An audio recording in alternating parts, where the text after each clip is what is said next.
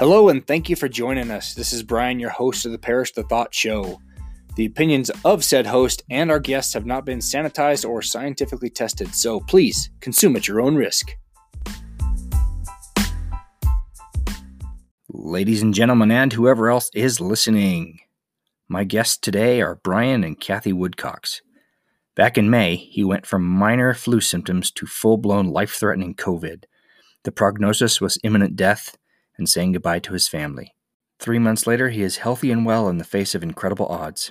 Strap in for this short but dramatic story of profound faith, determination, and healing. So thank you both for joining me today. You bet. You've had a little life happen to you in the last few months, so I'm just going to step out of your way and let you tell it. All right. Do you want to start? What you remember? Yeah, so what I can recall, because there's a lot of the experience that I don't recall, but it all really started with just having some fever issues when I was, it would kind of come and go as well. I'd have a fever that would get as high as like 103.5 as I remember. And then, but taking medication like Tylenol or what have you would bring that temperature down. And so we weren't terribly concerned. We didn't even really know what it was. And so. And this was May? This was May, what would have been the date? 12th. May 12th. Okay, just a few months ago. Okay. Yeah, and we thought we had it under control. We thought it was just going to be a minor thing, and so we were just handling it that way. And that happened for several days. How long was it? Up through, it was about 9 days before we finally, about 8 days before we saw a doctor, at least a week. It just was not consistent. So. Yeah, and that's all it was. I mean, there really wasn't a whole lot of fever or chills, or body aches and that sort of thing. It was just the fever would go high and then come back down.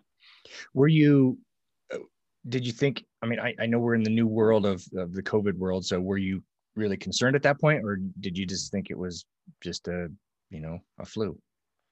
I wasn't really concerned. I thought it was more of a cold type of a thing, a strange cold maybe, or just some other issue going on, not necessarily anything to do with COVID. So I don't know if Kathy felt any differently, but that's what I was thinking during that time period. Yeah, we were both kind of in this mode of, we didn't really think COVID was that serious or that it would seriously affect us. We knew it was a real thing and people were getting it, but I teach school and had been exposed multiple times and had no problems. Had some symptoms in November, but he didn't seem to get anything from me, and I just kept going. I wasn't, lost my sense of taste and smell and had some headaches, and was like, oh, that's no big deal. So, and I had many students who were like, yeah, I got COVID and I'd be quarantined, but it was like the least sick I've ever been. Yeah. So we weren't really even thinking COVID at that time. We're like, this is nothing alarming. And so we finally, after the fevers just continued to go up and down, we decided, well, let's go ahead and go into the doctor. So on May 18th, so it had been 6 days of having these fevers, we went into the doctor and they did several tests. They just tested me for flu and for strep, like a urinary tract infection, all those different, it was a gamut of tests that they did, and did a blood draw for other tests. And COVID. They didn't do COVID at the time. Oh, which seems a little odd that they wouldn't have tested for that since you're showing symptoms of it. Yeah, the doctor at their office, they weren't able to do COVID tests. And so we were trying to eliminate other things. And that is interesting. They did, but all the tests that they had done came back negative. So they were a little bit befuddled by things. And so they did send you over to the hospital, though. Yeah, she had me said, let's go over you need to go over to the hospital, get a COVID test, and have them, they may want to do like a chest x-ray just to check it out, but they may just do a COVID test and you'll get information about that. The chest x-ray, we got those back. They looked good. There was nothing in my lungs. They looked fine. And that would have been on the 18th. They prescribed something called ivermectin. which has been used to treat COVID, and just on it wouldn't harm me otherwise. And so they wanted to have me start on that just in case. And the following day they called, and this was an interesting part of the story. They called and said, yeah, your COVID test is negative. And so everything's negative. Yeah, everything was negative. So that even, concerned the doctor even more. They're like, what are we dealing with here? This was odd. And so we went back into the doctor that day.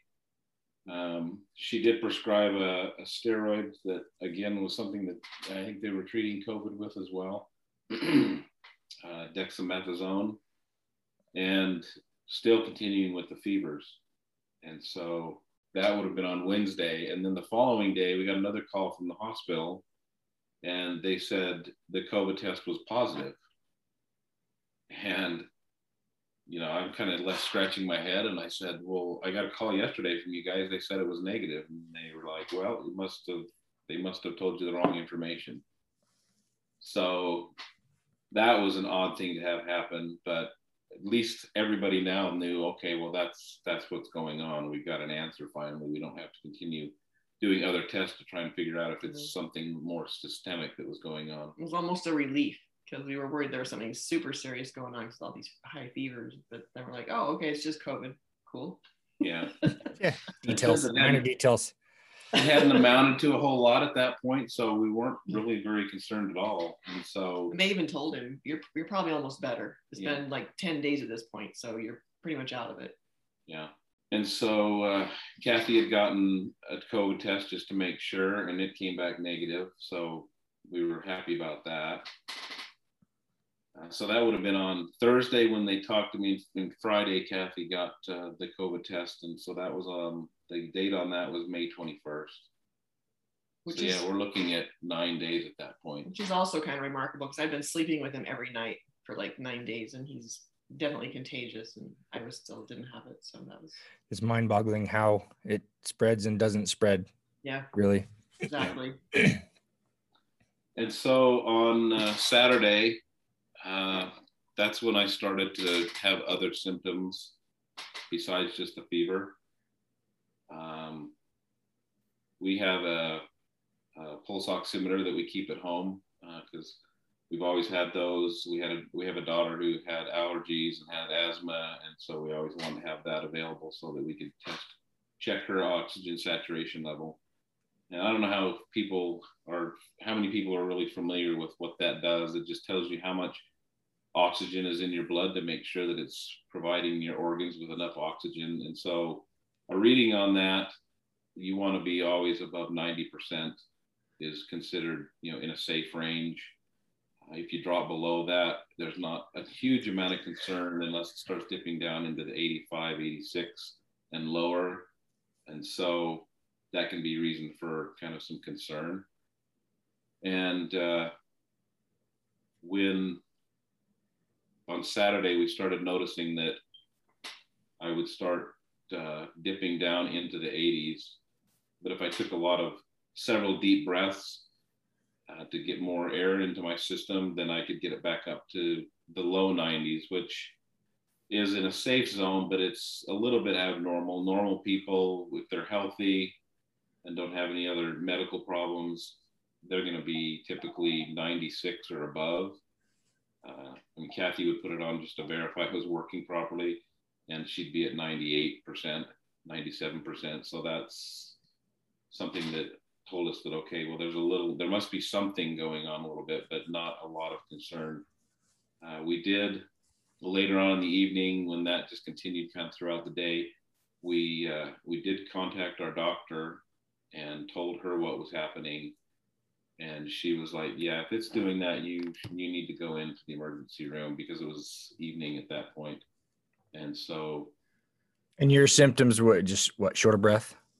And I didn't really notice shortness of breath. It was, interesting. Again, still the fever. It was the only reason we knew that I was having some oxygen issues was just the pulse oximeter reporting back that I was sitting at like 85 at times. But you weren't feeling anything weird? No, I wasn't feeling any sort of problems with my lungs. I was breathing fine. And I remember commenting to Kathy that this is really odd, because I don't feel like I'm struggling at all to breathe. And so but having the doctor tell us that, we wanted to follow her advice, so we went ahead and went over to the emergency room. So Kathy might have to spend a lot of time at this point kind of relating the story, because having gone through what we'll tell you about the rest of the story, I don't remember a lot of what happened after that. It's kind of amnesia as a result of the experience. And so I can fill in some gaps here and there, but a lot of it, Kathy is going to know because she was there and aware of everything going on. But they did do a chest x-ray at that point, once again, just to check, even though they'd done an x-ray just a couple of days previous. And that one had shown that there was some effects in my lungs that was going on. That correct, Kathy? Which one? The one on Thursday? No, the one on Saturday. Oh yeah, Saturday. So yeah, Saturday when we got there, they did a chest x-ray, and the doctor, and the same hospital where he'd had the x-ray before, so they had kind of a before and after. And he came in and he looked pretty grave. He said it's just much, much worse. And he was needing a fairly, I don't know, it seemed like a lot of oxygen to us, but that escalated to a lot more later. But he was needing about 4 liters of oxygen per minute to keep his saturation above even like an 87%. He couldn't even really get up into 90 very easily. So they just told him, you're going to need to be hospitalized. And we don't have any COVID rooms available, so we'll find a hospital with a COVID room and transfer you there. And you should plan on spending the next 3 or 4 days in the hospital while we watch you and make sure you're going to be okay. And so that's when the transfer happened. It was in the middle of the night. It was like 1:20 a.m. I think. The best thing about we were at Jordan Valley Medical Centers, and probably the best thing about those places was that they allowed me to be with him. I wasn't vaccinated, and they just said, have you had COVID? And since I'd had symptoms, I just said yes. I never had a positive test, but they just took my yes. And I think also they probably understood that I'd been with him for the past week and a half. And if I was going to have it, I'd already be sick. So they just let me be with him.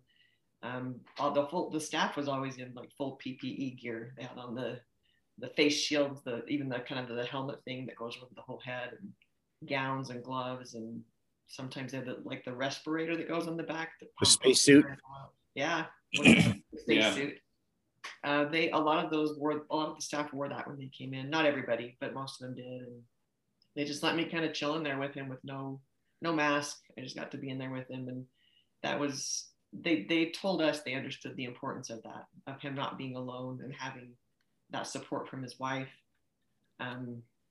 They said they had learned the hard way how hard it was for people to recover and to survive in that situation. Yeah, agreed. That support. So I was very grateful for that, and I know Brian was too. He said to me several times, "I'm so glad you're here with me." So we were happy about that.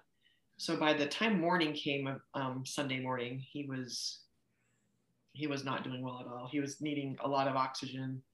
If he fell asleep, his saturations dropped into down to about 70, in the 70s.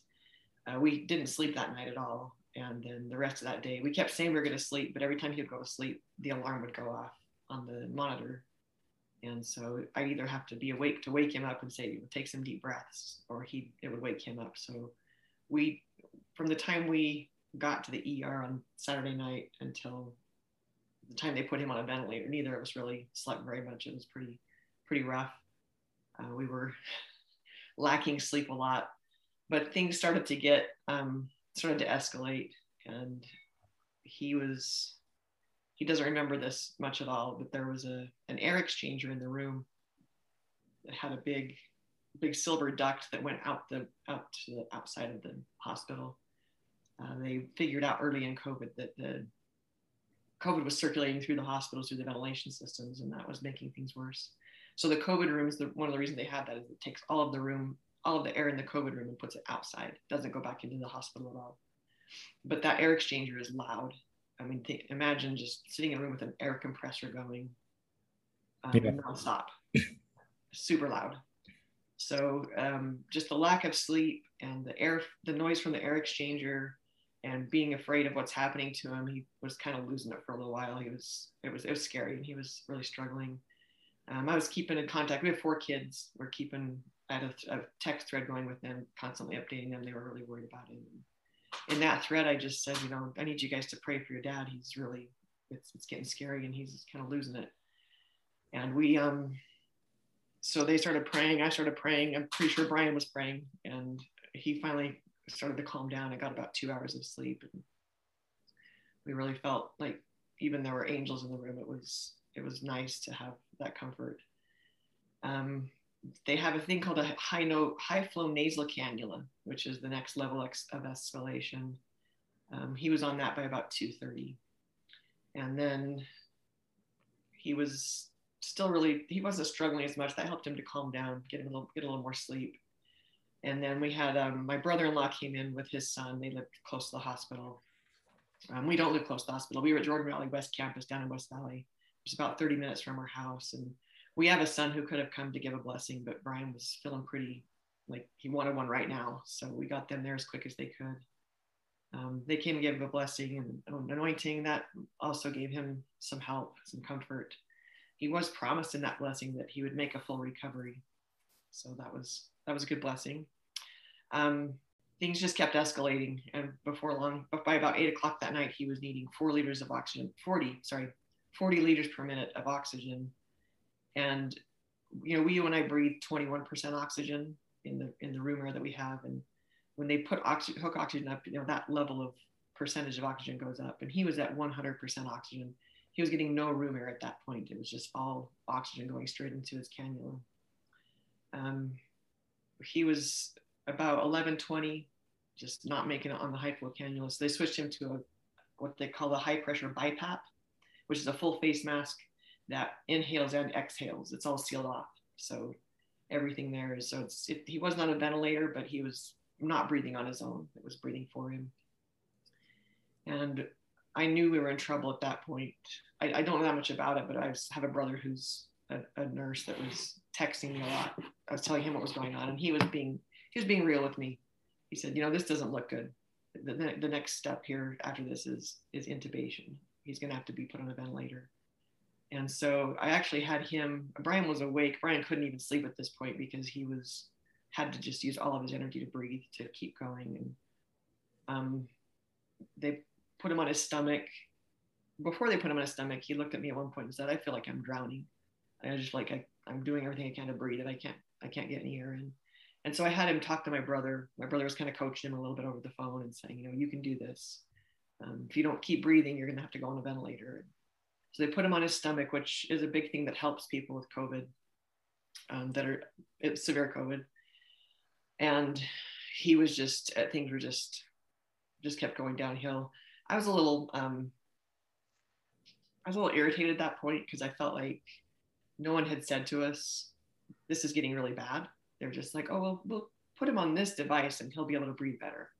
Oh, this isn't working as well. We'll put him on this one. He'll be more comfortable. And no one was saying, Kathy, this is really bad. Brian, this is really bad. You're dying. No one had said that to us. And I think part of their motivation there was they just didn't want him to give up. But at the same time, it was frustrating to me that no one was giving me the hard truth there. But then they also did, so I finally expressed that to one of the doctors and said, I feel like no one's told me how bad he's getting. And this doctor came in at midnight, so she was kind of new on the scene, and she said, he has just gotten so bad so fast. We have no explanation for why this is happening. We don't know why. I mean, he's not diabetic. He doesn't have any of these comorbidities. He's just gotten so bad, and we don't really know why this is happening. So I'm sorry that no one's made this clear, but it's just been such an anomaly. We don't know what to do, what to tell you about this. So they finally took him down at about 2:30 and did a CT scan of his lungs. And then we had to wait for a while because they thought they saw a clot in his lungs, and they wanted to have the radiologist look through that. And he finally got that report back and told us that there were no blood clots, but the scan showed advanced lung disease.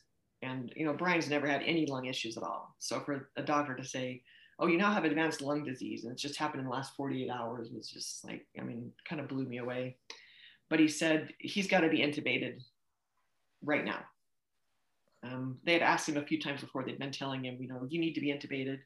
Every time they would say it, the doctor would say, understand that there's a very little likelihood that you'll wake up if we put you on a ventilator, but that's the next step. And Brian would say, no, let's wait. I think I can do this.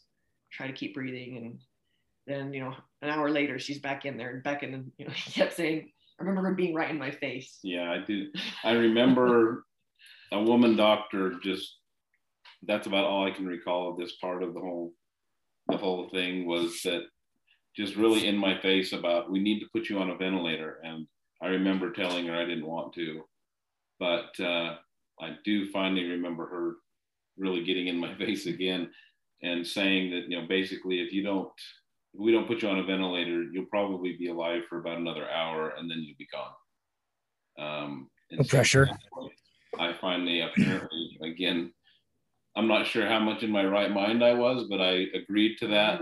And so he knew he was awake. He knew what's going on. It's so odd because like I said, Kathy has told me all this, but I'm not aware of what had happened all during that point, and all these different treatments that they had tried on me. I don't recall any of that happening.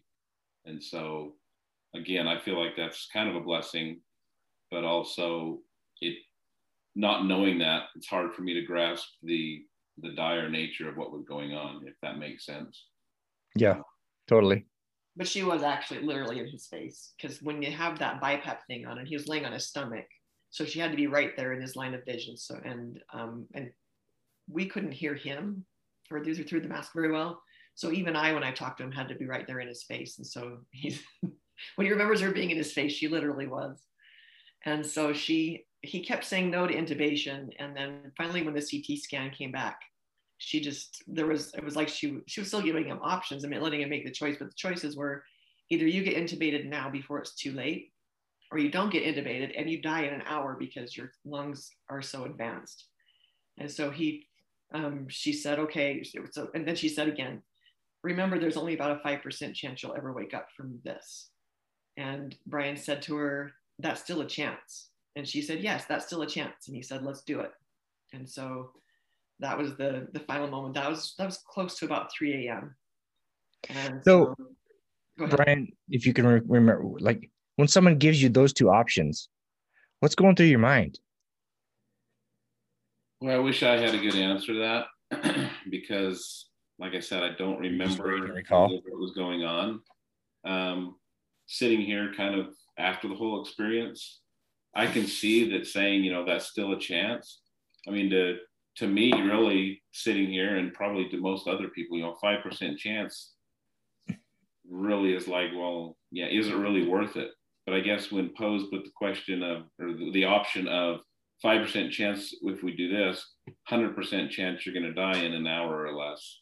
Easy choice. That kind of answers your question for you. Yeah. But still not the best situation, obviously, to be in, and not a whole lot of chance. So. Okay. So they did. I wouldn't have expected this, but she said, we're going to give you guys some time to say goodbye. And she said, we've also learned the hard way that if we just put someone in this situation, then they never wake up and you never got a chance to say anything. So we got to wait for the pulmonologist to come and do the intubation. So while he's on his way, you guys can have some time alone to talk. And so I climbed up into the bed with him, because I had to be right there in his face, right? And we just talked and we cried. And I actually told him, I said, you know, if you get to the other side, or if you, when they're doing this, because they told us he might actually die during the intubation process, but that they would still, you know, be able to bring him back to life on life support. I told him, I said, if you cross over, like if you're on the other side and you see someone and they tell you it's your time to go, please just go. I mean, I don't want you to go, but I don't want you to stay if you're not supposed to be here. So at first he said, no, I'm not going to promise you that. I'm going to fight. I'm not going to go. And I said, no, if it's your time, you need to go. And then I said, that will be a sign to me. You know, if you survive intubation, then I'll know you're supposed to be here. And I said, you can't just leave me here with this lifeless body on life support, and I have to make that decision. So if it's time for you to go, promise me that you'll go. And so he said, okay, I promise. So we said, it's like, it's kind of a weird situation. You know, what do you say? And he kept saying, but I don't know what to say. I don't know what to do. I don't know how to say goodbye. I don't want to die. I said, well, let's call the kids. We've got time. Let's FaceTime with them. So it's the middle of the night. It was 3 a.m. So we're trying to get a hold of them. And we do have a son who lives on the East Coast. So it was getting closer time for him to be up. He wasn't in his deep REM sleep. So he's our oldest, and we called him first. And he answered. And it was a FaceTime call, so we could see him and he could see us, and he could see, his dad hooked up to these things. And I just told him, I said, we're calling to give Dad a chance to say goodbye in case he doesn't make it. And so that was a tough one because we were live and in person, and there was crying and wailing and difficult. And he Sounds just normal. Yeah. Brian just said to him, told him all the things. He was proud of him, and you've been a great son, love your kids, love your wife. And then he said, pray for a miracle. I'm going to fight. I'm not going to die. Please pray for a miracle. And so we hung up with him, called the other kids, and nobody else answered. So he left them voicemails, and each voicemail ended with, pray for a miracle. I'm going to fight, pray for a miracle. And so he did have, I sent a text to his siblings too. They were also all asleep, but one of them called my phone and wanted to talk to him. And so he got to talk to his brother. And then they gave us our last little minute. The pulmonologist was there, and he just said to me, I'm not going to die, Kathy. I'm going to fight. You tell everyone to pray for a miracle. I was like, okay. And as I was leaving the room, my phone rang. There was a FaceTime call from our daughter who had just gotten the voicemail. And so it was just this little ICU room, and I was about to walk out the door, and I picked it up and I said, hi, Heather. And she was just, hysterical and crying, Mom, what's happening? And the doctor was amazing. He kind of grabbed my sleeve and said, Kathy, come back here. Let her say goodbye to her dad. And so I came back in the room, and she got to FaceTime with him. And then she actually stayed on the phone with me while I was in the waiting area while they were doing everything, and stayed on the phone with me for over an hour. Just she and her husband were there kind of being my support in the middle of the night. So that was wonderful. So I left, and they did the deed. It didn't take as long as I expected. I was in the waiting room for about a half hour. Well, we were talking about it last night, and maybe you can share kind of what the situation was, because my oxygen level was so poor, and I was getting, like Kathy had said earlier, 100% oxygen, and a lot of it, that doing the intubation, they have to take you off of that BiPAP machine and switch you over and put the chest tube in and all that for doing the intubation to get you onto the ventilator. Maybe you want to just mention what happens during that and how quickly that has to be done. Yeah, when the doctor came back into the waiting room, he first asked me, he said, how much information do you want? And how do you want it? And I said, well, I'm pretty tough. You can just, I want the truth.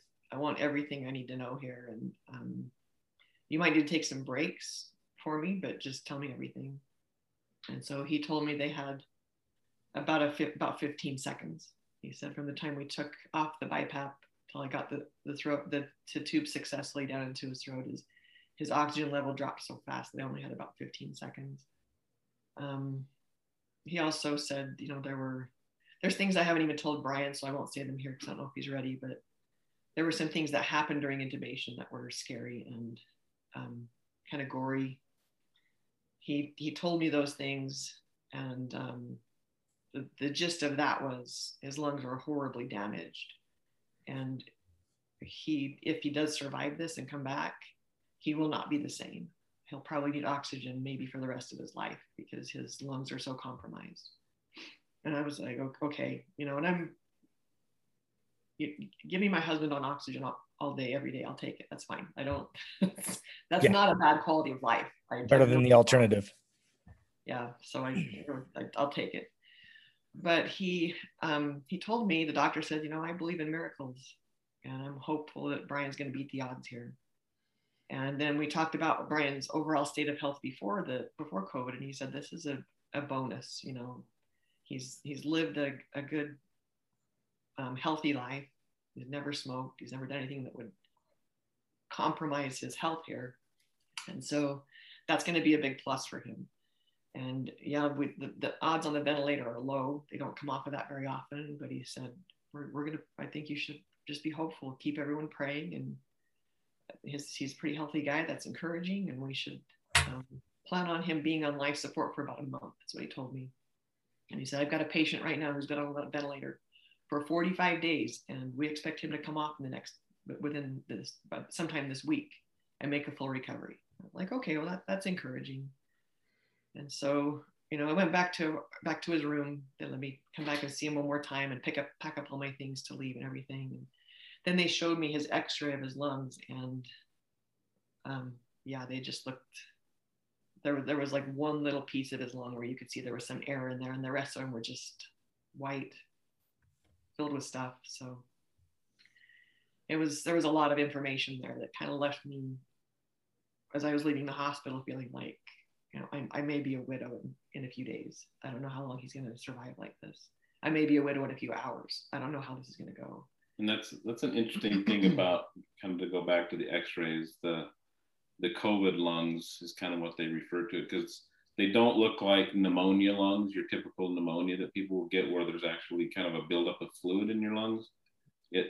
COVID almost mummifies your lungs to the point where the alveoli that are supposed to take the oxygen and also they also will it's what helps get the oxygen into your organs, and then into your bloodstream. Yeah, into your bloodstream, sorry. And then it has the carbon dioxide that it goes the other way. When you exhale, it pushes that back out. And those start to harden up with COVID, and they get kind of gummy like, and they close. And so the X-ray doesn't really show those so much. That just shows a lack of oxygen or air, I guess, because we aren't breathing straight oxygen typically. But it just shows the lack of air in your lungs. And so rather than being black like they would be on a normal X-ray, it's just a whole bunch of this, almost like a spider web of whiteness in your lungs. And like Kathy said, there was about, 10%, I think is what they told us, or told Kathy, about 10% of one of my lungs was working, and that was it. The left lung was done. The right lung had about 10% of it working. So it was, there was a lot there. And with all this information, I kind of had forgotten even that he'd been promised in the blessing that he would make a full recovery. I was just like, and I was trying not to just prepare for the worst, trying to be strong, trying to be stoic. My best friend had sent me a text around 3:30 and asked how things were going and what she could do to help. And I said, well, they're getting ready to intubate. Can you just come now? So she and her husband came to the hospital, and they were waiting outside for me when I was done. I left. And I did think about staying there with him, but I hadn't slept in 2 days, and he wasn't going to know that I was there. And I needed to shower and sleep and inform people. And I just got to get out of here. When you're in these COVID rooms where that thing's blowing, and my whole thing was I need to go be with my family and kind of wrap my brain around what's happening here. I can't just stay here at the hospital. So I left and went home and got home, and our youngest son lives with us, and he still didn't know. So I needed to get information to him. We had one other daughter that still didn't know. And so I came in the house, and he heard the garage and realized I was home, and realized that wasn't a good sign. And so he got on his phone before. His bedroom's upstairs. By the time I got upstairs, he had already opened up his phone and seen the texts, and then listened to the voicemail from his dad. And he was just hysterical when I got up there in his room, just crying and inconsolable. So I spent some time with him. And then in the middle of that, my other daughter had gotten her messages, or actually she hadn't listened to any of them or looked at her texts even. She just saw that there were a lot of messages and just called me to see what was going on. And so I told her, same thing, you can imagine finding out your dad's on life support and may not make it. So they were both really struggling, and kind of just stayed there with them, with my son that morning, and started notifying people. I had my sister-in-law is a widow, and she called me that morning and said, just make sure you're not alone today. If you need someone to be with you, call me, but just don't be alone. Not a good day to be alone. And that was really probably some of the best advice that I got. I did spend about 10 minutes alone and felt my world caving in. So good advice. Don't want to be alone in these situations. Let people support you. So I got everybody notified, called Brian's best friend, called her bishop, got word out to the ward. really did just believe this, tell everyone to pray for a miracle. And we're pretty private people. We've had surgeries and different things going on in our family that we're just like, we had, look, the family knows, and that's all it needs to know, maybe a few friends. And this is the first thing we've ever had happen to us where I felt like I need to make sure everybody knows. I need to get everyone praying for Brian and praying for a miracle. And so I spent the day, maybe doing a lot of that. As I was calling everybody, I got off the phone at one point, and there was a voicemail from the doctor who had intubated him, telling me that he was going to transfer Brian to the University of Utah. And they were planning on starting him on a treatment called ECMO. We didn't know what that was. It stands for extracorporeal membrane oxygenation. And it's just basically they put something in one of your arteries and let your blood flow out into a device that puts oxygen into that blood, and then it goes back into another main artery. So it's pretty amazing, also very risky, but if it's going to save your life, it's worth the risk. Yeah, it essentially kind of for a time replaces your heart and your lungs. So your heart and lungs can just basically, take some time off to try and heal, because this machine is doing the pumping, removing the carbon dioxide and replacing that with oxygen and putting it back into your body. And at the time of this event, so I actually, when I got that message from him, and I was just stupid tired, right? Just so exhausted.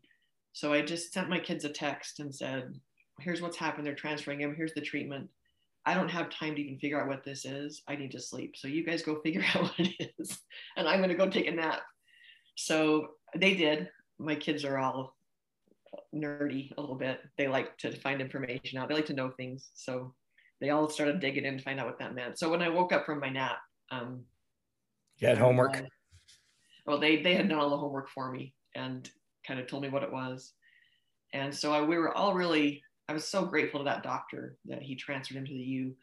At the time that this happened, there were only 14 hospitals in the country that have ECMO, and University of Utah was one of them. So we just felt really blessed that just like that was the place for him to go. And I think there might be more in the last couple of months that have gotten these devices, because there's more people like Brian that need that.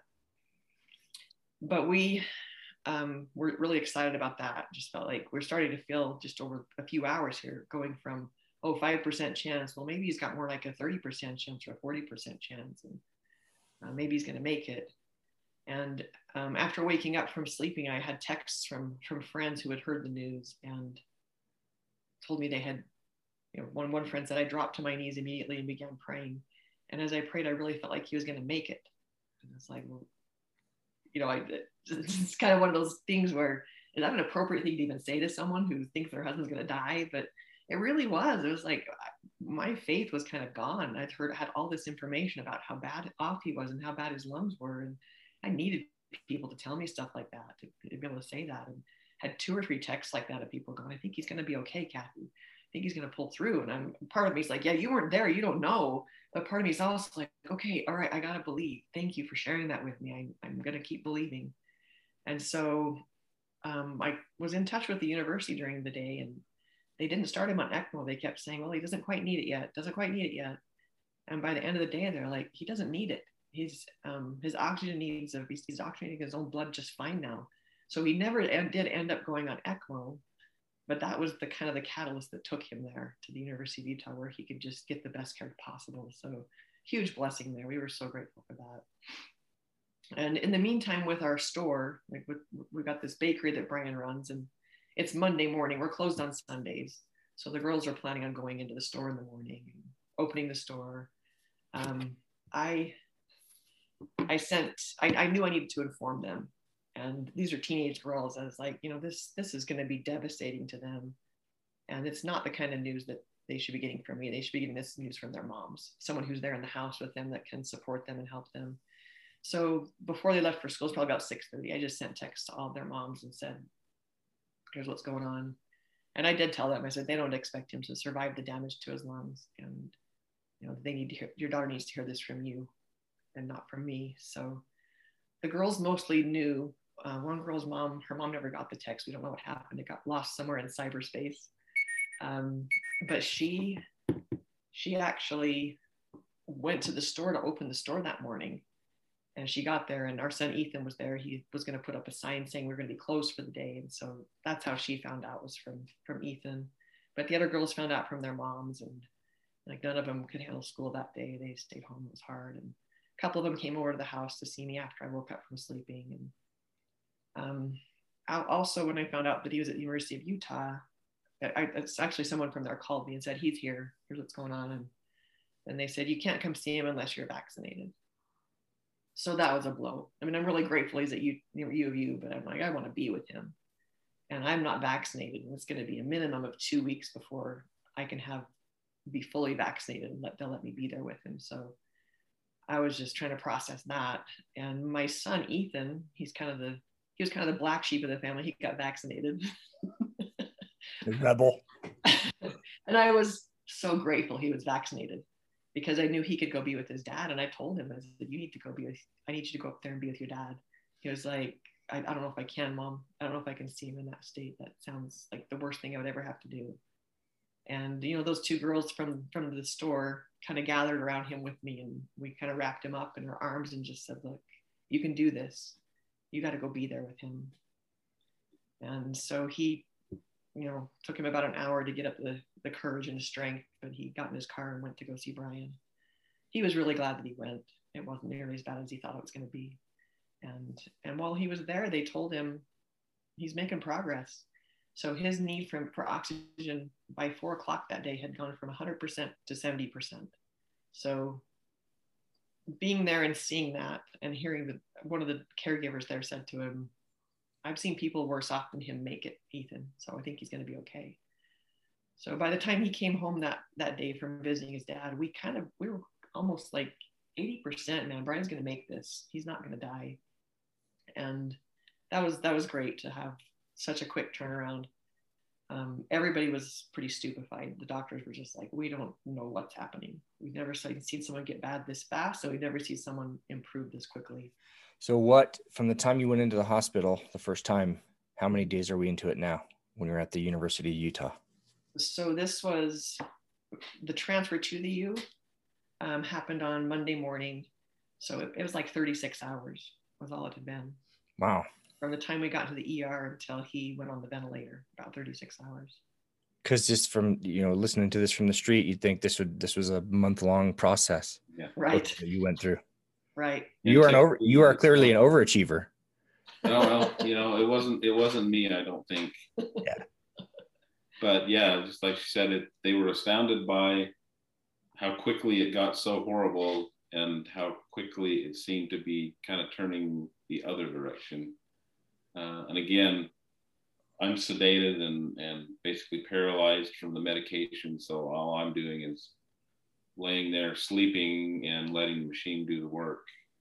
Right. And obviously receiving a lot of blessings along the way, because there wasn't a lot I personally could be doing, because it was all kind of being handled. It was out of my hands in a lot of ways at that point. Yeah.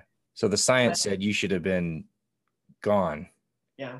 Yeah, or certainly not making any progress really, and just kind of remaining steady and hopefully turning a corner at some point. Like Kathy said, they should prepare to have him on the ventilator for a month, and we can kind of check and see where we're at that point, because at some point you have to make a decision, right? And thankfully she wasn't put in that situation, but that's something that potentially could be an issue or could be something in the future.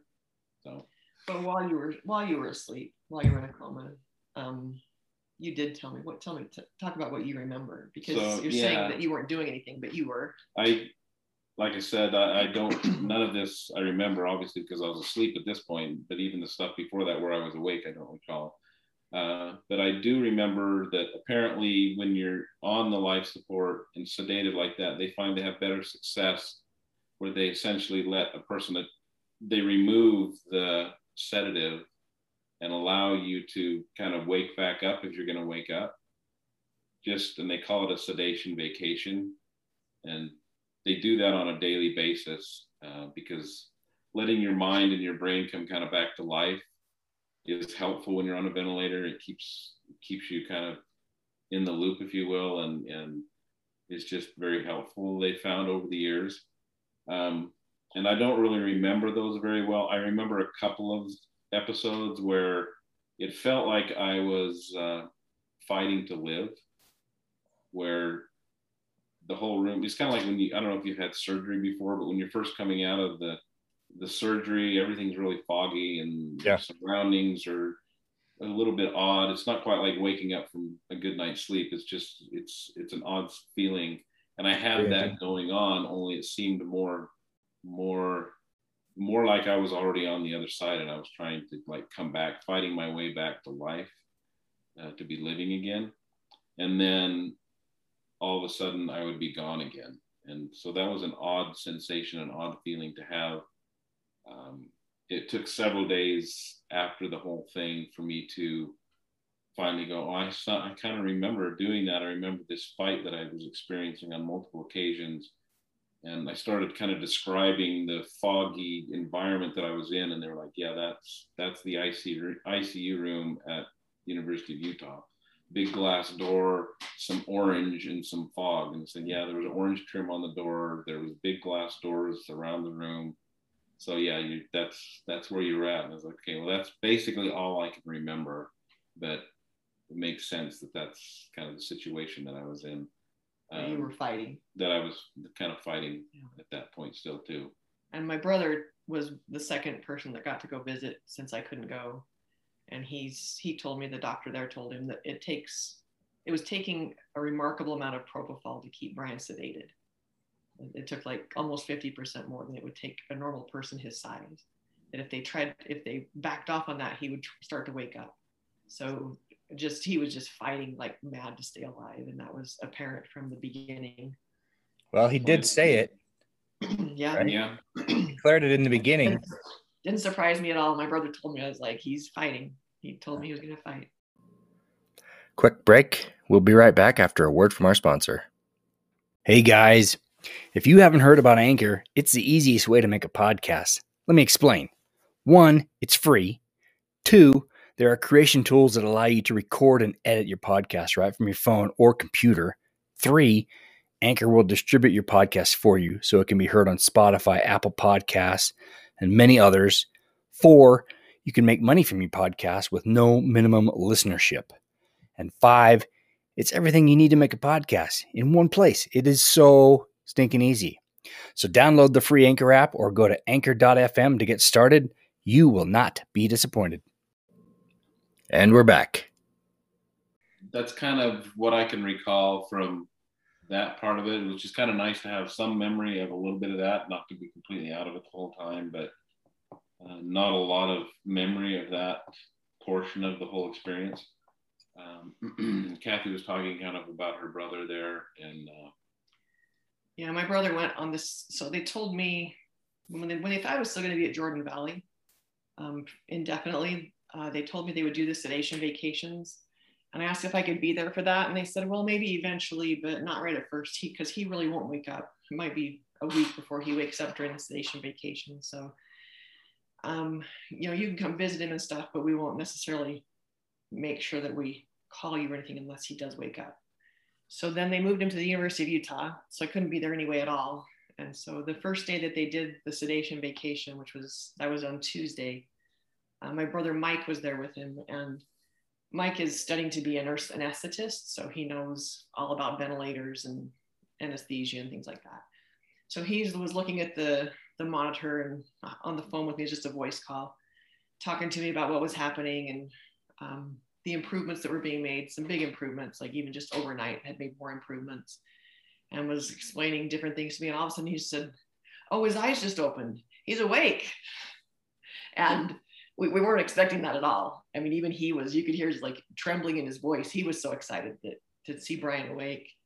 And I was just blown away. So he put the phone to Brian's ear and let me talk to him. And he said when Brian heard my voice that tears flowed from his eyes. He was laying on his back, and just so he got a tube in his throat. He can't talk, and he was very groggy. He sent a picture of us. He looks like his eyes are barely open. He's pretty sleepy, but he responded to things. He would shake his head or nod his head and squeeze his hand, give him a thumbs up. And then at one point, made a gesture with his hand that my brother recognizes he wanted to write something. So he got a paper and a pen and wrote something, kind of scrawled some things on there. I would never have known what they said, but it's kind of like petroglyphs, really. But my brother, with his experience in this department, he's also a critical care nurse, so he's done this before with other people. So he recognized and said, yeah, he just wrote how long.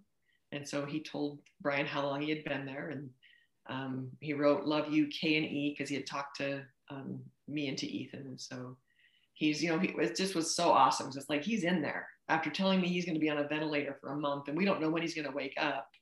He's there. He knows who he's talking to. He's asking questions. But when they're in that state, they're not fully awake and they kind of drift in and out with sleep and awake. So I didn't stay on the phone with him for too long, and he said he needed to go back to sleep and sleep. But that was a great day. It was just another miracle. We weren't expecting that at all, and so good to be able to. Earlier that morning, I had set up the Facebook group where I had everyone, all of his Facebook friends, all of my Facebook friends, and then I set it up so that they could invite anybody else they wanted to. And so we had about 500 people in that group eventually, and they just were all praying for him. And so to be able to put a post out there and say, hey, here's the miracle we prayed for. He's going to make it. He woke up today, and he still has to be on the ventilator. He's still, very sick, not good, but he's going to make it. We knew he was going to. So we were very, very grateful for that. And then, so he went the next few days. The doctors and my brother also kept telling me, don't get too excited. COVID does this, the up and down thing. And if he has a good day, it's probably going to be followed by a bad day. You should just expect that. And I was like, okay, all right, we'll take it. As long as he's just having a good day still. He never had a single bad day. Every day was just up and up and up. And he was off the ventilator in 5 days after telling us it could be a month. It's just amazing. We were all just blown away by that. And so we could probably move into, Brian can tell you what he remembers next when waking up off the ventilator. Yeah, so apparently they had told Kathy and Ethan that there would be a pretty good chance that the following, so this was a previous day, so the following day, that I'd probably be able to come off the ventilator. It would probably be the afternoon of that day. And so Ethan was planning on coming up to the hospital and kind of being there for that. I think he got there at about, if I remember him telling me, about 11 o'clock that morning. And when he arrived there, looked in, expecting to see me on the ventilator and, the same thing he's been seeing for 5 days. And he looks in there and the chest tube is gone. And he's like, they actually called Kathy and said they've already extubated him. He's off of life support. He's, kind of starting to wake up and be a little bit more aware. And I do remember at that point, again, that's another one of those kind of fighting to be awake, fighting to be alive situation. But really not knowing where I'm at, because I'd obviously forgotten again, even though I'd been told. But the first thing I remember was somebody coming into the room. And of course, they're all gowned up with, it looks like a surgeon. I thought it was a doctor who had come in, who had just come out of surgery or something, because they've got the hat on and they're all in a full-length gown and the mask. And so there's not much of the face showing. And you didn't have your glasses I didn't have my glasses on, so everything's going to be blurry as a result of that. And I kind of turn to the side and I look up, and this person's kind of putting their face next to me. And I realize at that point that it's Ethan. And that just immediately told me that, okay, I'm not gone. I'm still alive and I'm still here. And I remember just getting a big hug from him, the two of us, that I was so glad to see somebody that I knew, and it was somebody who was here on this earth that I was hugging. It wasn't somebody in like spirit world, afterlife, that I'm having some sort of embrace with, and so I'm still here and he's here.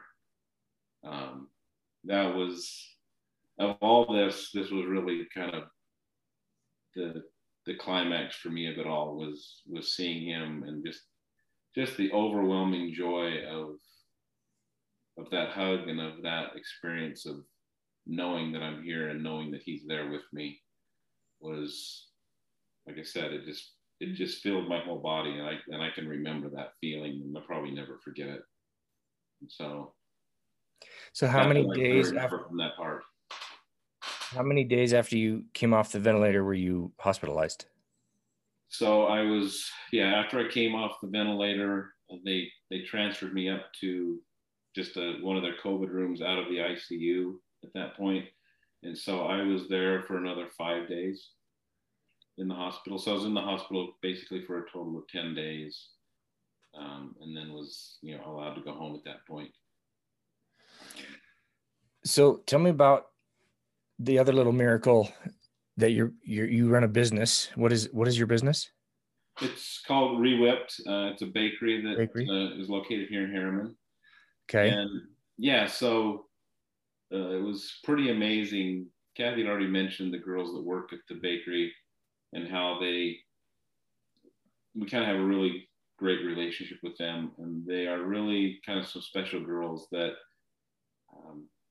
they become our daughters. They become our daughters in a lot of ways. And the job at the bakery has really been more than just a job to them. It's just, they care a lot about it. And so when this was all happening, Kathy met with them and talked to them about, the situation, kept them up to date. But, what do we want to do with the bakery while this is going on? Because he could be on the ventilator for a month. And they're like, no, we'll keep it open. We'll do what we need to do. And there's some things that we make primarily cookies and then French macarons and pies, hand pies, full-size pies, that kind of thing. And they know how to do most everything, but they've never really made the macaron shells because those are kind of difficult to do. And I never really taught them because it's a pretty difficult thing. So I would do all those. And they just decided we've got to keep this going. And I showed a couple of girls some of that and how to do that, but they'd never really done it other than maybe once or twice. The macarons. And they just kind of took it upon themselves to kind of take over everything and do their best to keep, obviously, all the cookies in stock. They were very confident in doing that, but they also started making the macaron shells. They weren't perfect, but it's something that, just kind of goes to their character and how much they care that they will do this to the best of our ability and kind of keep the store running. When Brian was learning to make macarons, he made thousands of shells that he threw away because they weren't good enough. And they asked me, and they said, can we take our practice shells, macarons, and sell them for less money, call them training macarons? Do it. And that's thinking. Yeah. So they didn't have to throw stuff away, but people were still, they knew about our situation, wanted to support us, and they came in and bought those training macarons, and it worked. Well, it's a testament to them, but it's also a testament of your character that you are obviously such a stellar human that they would want to step up and take care of the situation in your absence. So that tells me a whole lot right there. Yeah, they think a whole lot of him. They love him. Clearly. Now that you're out of this, you're home. Yeah. So when I was released from the hospital, they sent me home with basically a prescription to have constant supplemental oxygen of 2 liters per minute at that point, just through a nasal cannula like you would see on people that need oxygen. And so I needed to have that. I should say so. 3 days before he came home, there's like a caseworker, social worker that called me and said, be ready, find out what you need to do, because he's going to need a wheelchair, a walker, and a bed on the main floor until he can get up the stairs. Because he was out of the ICU, but he was walking around the room with a walker and not even very much. The first time out of the bed with the physical therapist, I basically had to lean one of my legs against his leg to keep myself vertical. He couldn't really even hold himself up much. Yeah. So they told me that 3 days before he came home. He didn't need any of that. In 3 days, he was just up on the walker, pushing himself. The night before he left the hospital, he was walking on his own. I mean, it was slow shuffle. but keeping his balance and self-care. He shaved himself, could brush his own teeth. I mean, things that people aren't supposed to do after they've been in a coma. Now, granted, he'd only been on that ventilator for 5 days, so he's not going to be in as bad of a state as someone who's been on there for 10 days or a month. But just, they, again, just stupefying these people who are like, you're not supposed to be walking yet. And this came home without any of those needs. He walked up the stairs to his bedroom that night and walked down the stairs that next morning without any, I mean, he had the railing sold on to, but he just did it. Well, and one thing, because I'm kind of backtracking a little bit, but I wanted to mention it, and maybe Kathy can tell the story a little bit better, but what the doctor came in and said as far as how the way we want to try and explain what had happened. Oh, the pulmonologist? Yeah. Yeah, he, as he was being discharged, he came and talked to us for quite a while. And then he said, Brian, I don't have any explanation for what's happened to you except God.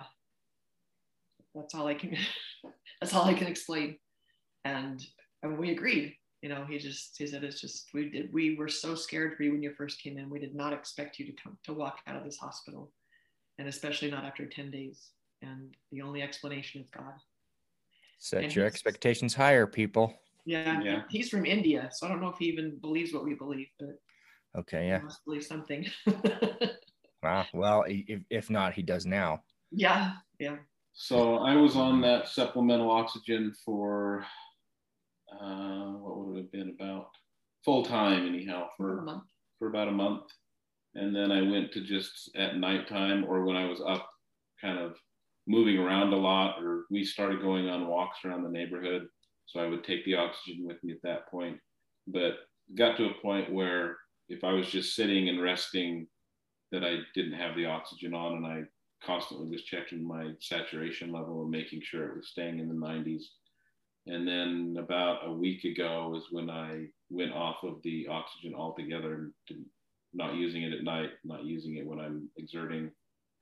And I just feel really blessed. I mean, we had a lot of miracles. There's not just one miracle that happened. There's many miracles that happened along the way. So super blessed and thankful for kind of what, if there's a good thing that can come out of COVID, it's that it's increased my faith, and I think increased the faith of my family and maybe others as well. And being able to see these miracles in my life is just, it was, I guess just saying that it was worth the experience. It was worth the heartache. And another thing I've learned, and I wanted to make sure I brought up, is the 5 days where I was in the hospital before I came home. I wanted to come home so bad every day, and knowing that I still had, I've got 3 more days here. I've got 2 more days here. When I'm feeling pretty good. It wasn't until I got home that Kathy and the kids started telling me all the things that had gone on, where I called them on the phone and told them goodbye and all these different things, left messages for them. And it finally dawned on me that in a lot of ways I had the easy part in all this, that it was really my family and other loved ones that had the hardest part, being fully aware of everything that's going on and feeling all that potential loss and just all the anxiety and concern. I felt like it was kind of petty of me to be in the hospital going, I wish I could come home, because that's kind of a small thing compared to all the emotional, I'd call it emotional trauma that they all went through for days.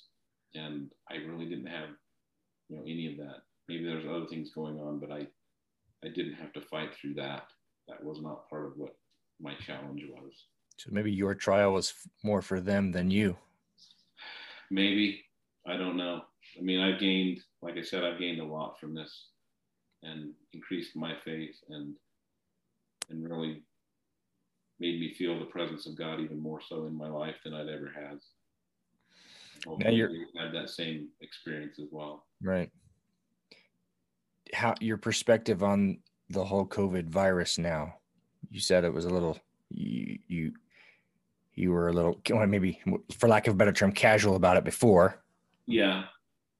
Now after going through it, how's that perspective changed? It has certainly changed. They've told me that, it would probably be wise for me in the next few months to get a vaccine. because they don't know how long the immunity from actually having the disease will last with an individual. And so, like I said, Kathy and I were kind of not planning on having the vaccine. Of course, she got it so she could come see me in the hospital eventually, which she was finally able to do toward the end. And yeah, I do plan on doing that. It's a little scary though for me, having gone through what I've gone through. The doctor did say, hey, you're going to have some PTSD from this. It's just normal having gone through something like this. And I can 100% vouch for the fact that yes, and I still have some issues around that where I get pretty stressed out about things. And, you know, going and getting that vaccine at whatever point, have some concern about that, because a lot of people start having some symptoms, not really catastrophic ones, but they don't feel great for the following day. And feeling that come back into my environment, back into my body, I have a feeling that may trigger some concern. I can send you into a panic. Yeah. Panic. Yeah. You're like, I'm out of this now. I want to reintroduce this to my world. Yeah. Seems a little counterintuitive. Yeah. So it's. But as far as your feelings on the vaccine, I mean, he came as soon as he woke up. One of the first things he said to me on a FaceTime was, I want everyone to get vaccinated. It wasn't just like, I want all the kids to get vaccinated. I want everyone to get vaccinated. Yeah. And there were some people in our neighborhood that know us some good friends, well, yeah. Said we weren't planning on it, but seeing what happened to you, we've gone and we both got the vaccination. Having a personal connection to a story tends to motivate on a different level than and it wasn't just because they were afraid he would get as sick as him. It brought that reality of, well, what if someone I love is in the hospital and I can't go see them because they haven't been vaccinated? So yeah. That was also my experience of not being vaccinated, was pushing people to go get the vaccine. And for better or worse, you know, I'm not saying that was like the best thing to have happened, but we both, I mean, I've always just felt like people need to do what they feel is best for their body. We're not all the same. Yeah. And this isn't a one size fits all vaccine.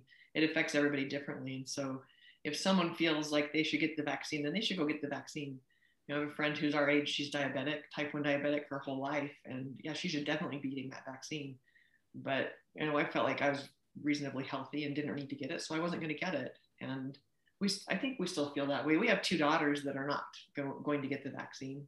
And even after they saw what happened with their dad, they're just like, they feel like it's not the right thing for their body. And that's been a hard thing because Brian wants them to get it. But we're, you know, everybody's got to choose what they want to do for their own body. Yeah. That whole agency thing. Yeah. Well, and you know, what are the chances of somebody having the same experience as me as far as how severe it became? Yeah, you are a rare story. Most people don't. Most people they don't feel well. Kathy has a sister that had it, and she was down in bed for 10 days and really felt crummy, never to the point where she wasn't breathing well and had to go to the doctor, had to go to the hospital. But yeah, she didn't feel well. And she was really down for those 10 days and kind of knocked out. But others, you know, they walk around and they don't even know they have it. Maybe they've lost some sense of smell. So it's really a strange thing. And I never didn't believe that it was a real thing. I always believed that it was. And I knew that people were struggling, but many of those were people that were quite elderly, or they had other underlying medical conditions. And like Kathy said, we're basically healthy. Fortunately, I actually had a physical, hadn't gone to get a physical for years, and decided let's do that back in April. And so the doctors have that baseline to see, yeah, he's a healthy guy and doesn't have any of these issues, and we just don't know why this is gone so horribly bad in such a quick amount of time. We can't explain it. And so it's definitely a real thing. And everybody, like Kathy said, has the right and to make that choice for themselves. Yeah. Well, I wanted to thank you guys for coming on and sharing this story. That's quite miraculous on many levels. Is there anything that you find some final words you want to say to anyone that I maybe haven't asked as we wrap this up? Well, I think it's been important for us to realize that we're living in some pretty there's a lot of turmoil in the world right now. Times are tough, and here in our little Utah utopia, we kind of can just not think about it and feel like everything's okay. But there's some serious stuff going on in the world that's very concerning, and it can be really troubling to all of us. And President Nelson told us at the last General Conference to notice the miracles, to watch for miracles. And I think it didn't mean that much to me when he said it. It's just, he was just giving a talk. And then one of my friends pointed it out to me. And I think really that's what's going to give us hope in these tough times, is noticing miracles. And I think we need to focus on that, watch for miracles. And if people have experienced a miracle, they need to share that miracle so that we have things that can give us hope. And I feel like that's really why we want to get the message out there and talk to people like you and be able to put our story out where people can hear it, because I just feel like it's going to give people a lot of hope. And I know that it already has.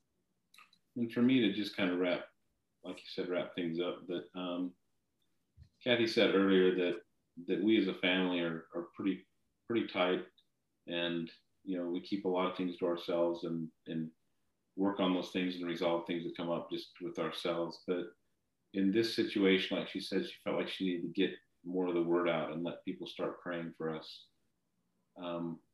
I've just been astounded by the support that we've been given from people.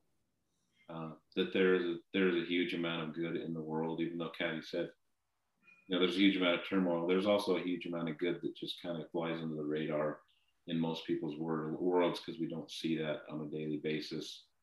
But just the outreach and the genuine concern and the willingness to pray and the willingness to offer to do whatever they could. And we oftentimes, don't necessarily want to accept that service that people want to give and that caring. And we just decided, you're denying somebody that opportunity if you won't accept that service that they want to give. I preach that all the time. We've kind of given, I don't know if given in is the right thing, but we've kind of gotten to the point where we're like, we need to let people be able to do that, because they may be helping us, but they're also helping themselves a lot, and we're denying them that opportunity if we don't. And it's not a sign of weakness to accept help. And sometimes we think it is. Yeah, you're 100%. Even and then another thing, you said there was 500 plus people on this page. You don't realize the impact you have on others. Yeah, because we don't see it until something like this occurs, and then you see, wow, it's nice to know that I do matter, because sometimes we think we don't. Yeah, you're right. Well, guys, thank you again so much for that. It's been fun hearing your story, and we'll share this with all my 12 followers. Okay, awesome. Thank you for giving us the opportunity. Thanks, Brian.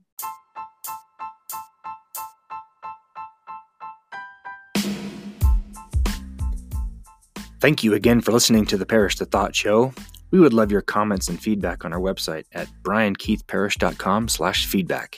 If you love or hate what you hear, please give us a rating on whatever platform you find us. You're still here? Click on the next episode for more from the Parish the Thought Show.